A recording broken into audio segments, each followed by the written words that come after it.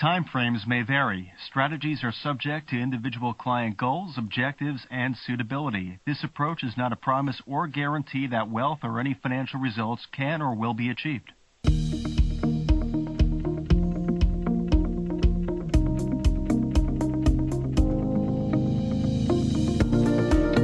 Hi everyone, Dan Cassidy here. Welcome to the Family Office Solutions Group Insights podcast on the UBS Conversations podcast channel. Today we are joined by Carrie Shuffman, head of the Women's Strategic Client segment, who will be moderating a panel with Emily Brunner and Kristen Costa, the two authors of Matriarchs on the Rise, a Family Office Solutions Group white paper. Emily Brunner is a senior wealth strategist on our advanced planning team and serves as a resource for UBS clients on issues related to tax, estate planning, philanthropy, asset protection, business succession, and wealth planning. Kristen Costa is a portfolio strategist on our portfolio advisory group and is responsible for articulating and delivering comprehensive research-driven asset allocation and portfolio strategy advice to financial advisors and their ultra-high net worth clients. So with that, let me now pass it over to Carrie Shuffman, head of the UBS Women's Strategic Client segment, who will take it from here and moderate today's conversation. Carrie, welcome back. I'll pass it over to you. It's great to be here with everyone today. I'm Carrie Shuffman, and I'm the head of our Women's Strategic Client segment at UBS, where we are focused on helping women navigate their financial lives and prepare for their financial futures. I'm thrilled to be moderating today's conversation with Emily and Kristen, both of whom will be talking about the Matriarchs on the Rise white paper, as well as key financial and estate planning considerations for women. So with so many women both currently in charge of the family wealth or in positions where they will soon be in charge of family wealth, we continue to see that women are frequently then responsible for navigating the family's legacy. So in fact, in 2020, according to BCG, over 1/3 of U.S. household assets were controlled by women. And by 2030, baby boomers are expected to control up to $30 trillion in wealth, the majority of which is actually expected to be controlled by women. Yet we also know through our UBS Own Your Worth research that 8 out of 10 women in the U.S. will find themselves alone and in a position where they have to independently manage their finances and their family's wealth at some point in their lives. All of these major trends really speak to the importance of the considerations raised in the white paper that Emily and Kristen will discuss today. Research also has shown that there are differences between men's and women's investment decision-making and behaviors, and a more customized approach may serve women better that addresses the unique financial needs and goals that women may have. On today's podcast, Emily and Kristen are going to outline some estate planning strategies to maximize a family's chances of success, and also share a distinct approach to investing as women are increasingly overseeing their family's wealth.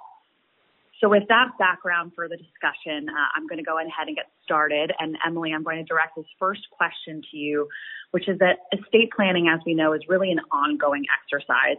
And it's important for our female clients to review their family's situation to uncover new opportunities to achieve long-held goals. So can you elaborate on some estate planning tools which can help maximize a family's chance of success? Sure, absolutely. And the first thing to think about is drafting flexible wills and trusts yourself.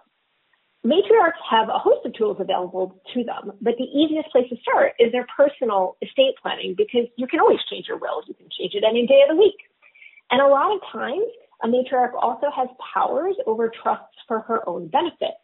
So she might be the trustee or have a power of appointment, meaning she can change the default disposition of the assets. When we think about maximizing the family's chance of success, we think about the ability to adapt to changing circumstances. So many trusts are long-term these days, lasting for beneficiaries' lifetimes and beyond. So you really want to create these inflection points for change. For this purpose, I love powers of appointment, which, as I said, allow someone later on to change where the trust assets might otherwise go. Now, obviously, that's a big power. Someone could use it to subvert the donor's intent. And so we typically see the potential beneficiaries that you could change to limited to other family members, perhaps in-laws, perhaps charity, but within that circle. But even within that subscribed circle, allowing people to play with the trust terms and make decisions down the line about in trust versus outright really allows them more control over their own financial destiny. Another way of creating flexibility is to make descendants their own trustee.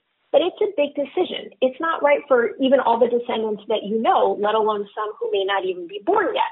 So if the donor can't get comfortable with that, we would think about alternate paths through beneficiary control, such as including a 5% withdrawal power or perhaps a power to remove and replace trustees.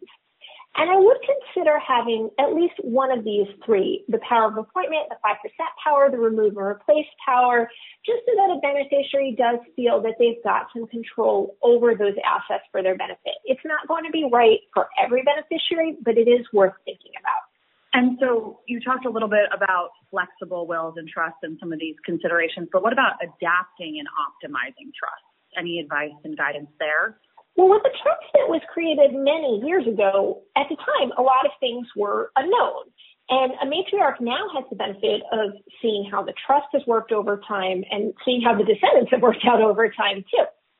And paralleling that path, trusts themselves have become more adaptable so that even a trust that looks very inflexible by its terms might be situs in a state where the state laws have made changes possible, even if the trust agreement itself does not. So the most frequent question that I get is it possible to extend the term of a trust? Trust that paid out during the lifetime of the beneficiary used to be very much the default. And now, as I said, we really tend to think of trust as frequently being for the lifetime of the beneficiary. So the beneficiary is coming out to that magic age 35, 40, where the trust might otherwise come into the beneficiary's estate. It's not sounding like such a good idea. Fortunately, frequently, either under the trust agreement or under the governing state law, it is possible to change that trust to a lifetime trust. And so if that's a pain point, it's absolutely worth talking to the attorney to see if something can be done. It's also important to optimize for a trust's financial performance over time. And so here we're thinking, okay, is the trust located in a high tax state, but it doesn't need to be? We can tweak it and get it out of that state. If it's a grantor trust, does the grantor still want to be paying the taxes, or is that more of a burden now? And if it's a grantor trust, can you do some playing with asset location? Because a donor and a grantor trust as to that donor, you can move assets around with no income tax consequences. So because the assets in the donor's estate would be subject to a basis step up at her death, there may be some very appreciated assets that we should really put in the donor's taxable estate and put other assets that don't need so much of a step up in the grantor trust. And the key point here is that trusts really aren't set it and forget it. You can always be looking at them and thinking about if we can make them hew more closely to the circumstances on the ground. And while UBS doesn't provide tax or legal advice, I know many people are thinking about tax efficiencies around their estate plan and around their financial situation. So can you talk a little bit about state income tax efficiency in regard to wills and trusts?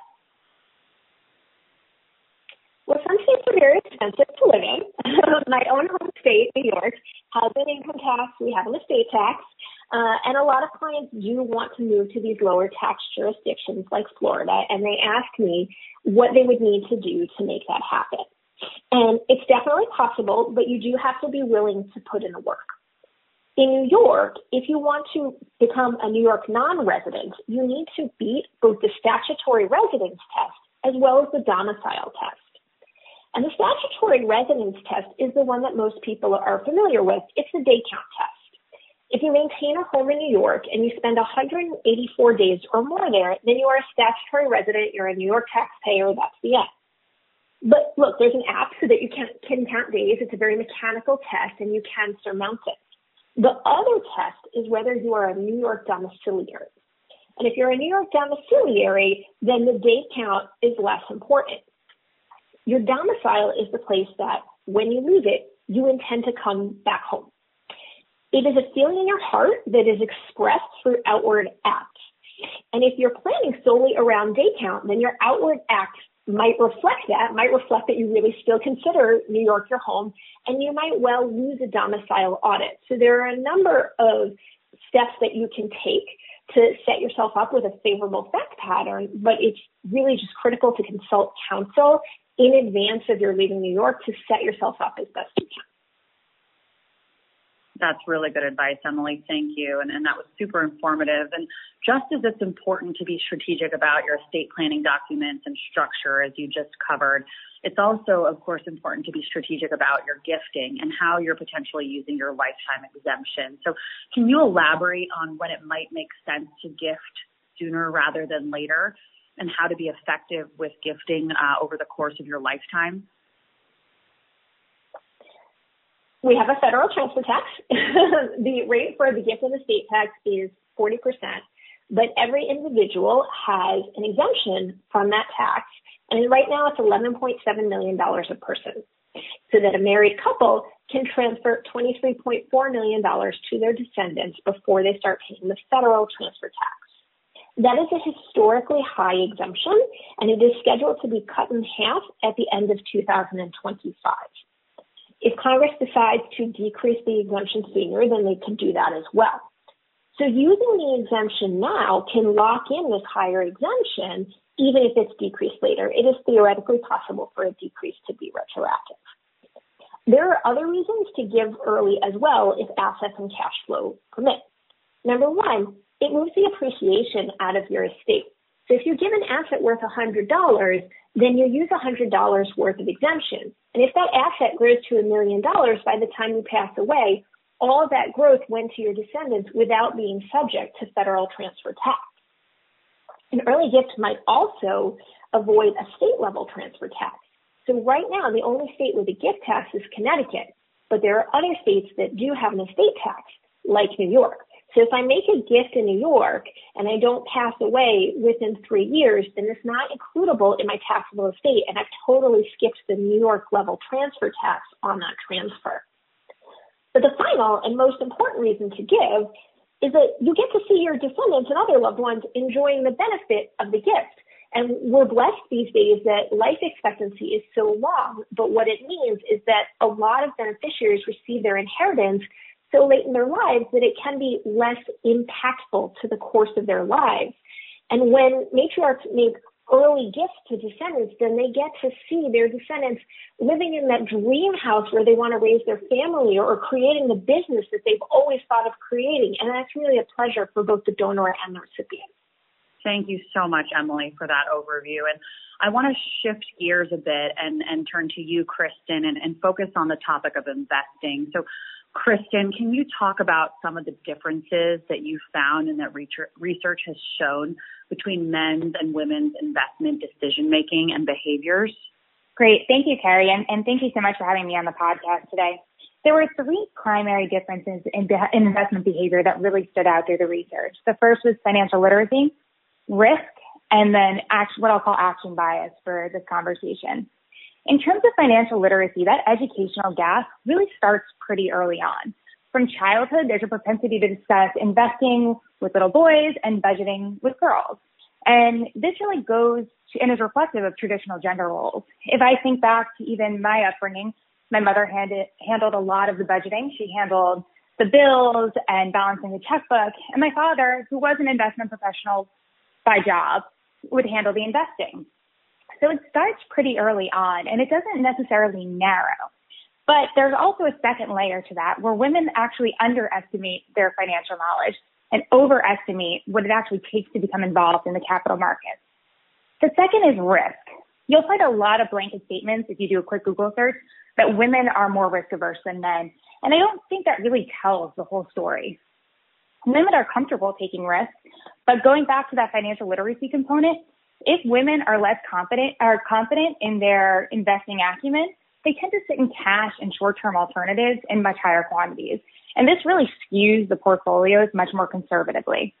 Women also tend to take more calculated fact-based risk. So this aligns very closely with trying to achieve their goals and objectives, which again lends itself very nicely to the UBS Wealth Way. And the last is that men tend to exhibit more of an action bias, meaning the tendency to do something over nothing. And we've all heard the research in regards to asset allocation being the primary driver of your returns over the long term. And women tend to trade less, which has actually been beneficial to the returns, whereas men have traded a little bit more in their accounts, and it's actually detracted from the returns. What really seems to resonate is this customized approach. Understanding a client's goals and objectives will give the advisor this ability to make sure that the risk they're taking really corresponds to that long-term goal. Thank you, Kristen. And as you just mentioned, women really do need a customized approach to managing their wealth that fits within their risk tolerance, their time horizon, as well as sort of what are their concerns and what are their goals for the future for themselves and their loved ones. So UBS Wealthway does offer matriarchs a framework to help guide decisions and tailor a portfolio aligned with their financial and personal goals now and into the future. So can you share more about the Wealthway framework for our listeners? Yeah, so by now I'm sure everyone is pretty familiar with the Wealthway concept. And as I alluded to before, I think this is a great way of really being able to connect with matriarchs, and especially in conversations with multi-generational wealth.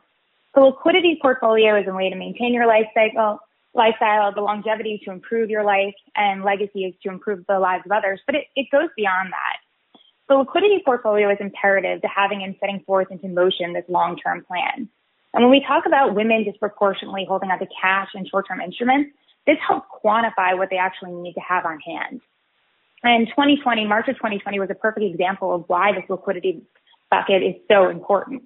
When we think about what happened in volatility, if you needed money to fund your lifestyle and you're pulling from your longevity portfolio at the bottom, you actually are detrimental to your long-term wealth. So this at least provides that buffer during periods of market volatility. The longevity portfolio is really the investment implementation of that long-term financial plan. It's a great opportunity to understand what's important to the client and what they want to spend the rest of their life doing, whether it's traveling, starting businesses, making sure they're fully funded for their retirement. And the research shows that women care less about beating a benchmark, and actually what they care most about is achieving their goals. So it's important to align the two. When we talk about the differences in financial literacy between men and women, this is a great opportunity to understand what the client owns and why they own it, and making sure that that is very much articulated to them. Right now, people are talking a lot about the democratization of the financial markets. And in the past, jargon has really been viewed as a barrier to entry. So getting away from that financial language that we're all accustomed to using and really making sure that the client has a deep understanding of what they own and how that aligns with the goals that they're trying to achieve. I was listening to a podcast recently, and I think it articulated it well. When most people discuss what they want out of life, they talk about they want to be happy and healthy, and they want to be able to provide for their family and friends. And financial education is really fundamental to that. So when we think about how important it is that the client understands what they own and are able to see how this is going to benefit them in the long term, the more successful that relationship typically is. Legacy is the last portfolio that is incredibly important to talk about. It's overlooked because it's just pretty squarely in between two of everyone's favorite topics, money and death. So when we talk about legacy, it's really important to recognize that sometimes clients want to have the next generation in the meetings and sometimes they don't. But matriarchs have been a little bit more amenable to having that next generation of wealth in the conversation.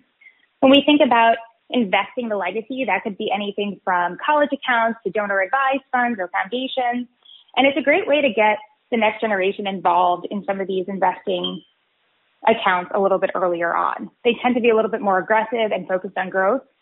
And history has shown us that the detriment of these gender stereotypes and how they do influence that gender wealth gap.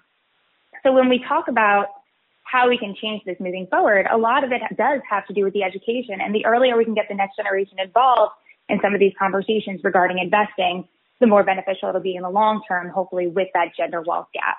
I couldn't agree with you more, Kristen. And I think exactly what you just said before, which around understanding your financial picture and your current and future financial situation really is critical to achieving one's overall life goals. And financial well-being and overall well-being, we know are frankly inextricably linked. So I really agree with everything that you just said around understanding what you have, how you're invested for the future, and your plan for achieving those goals.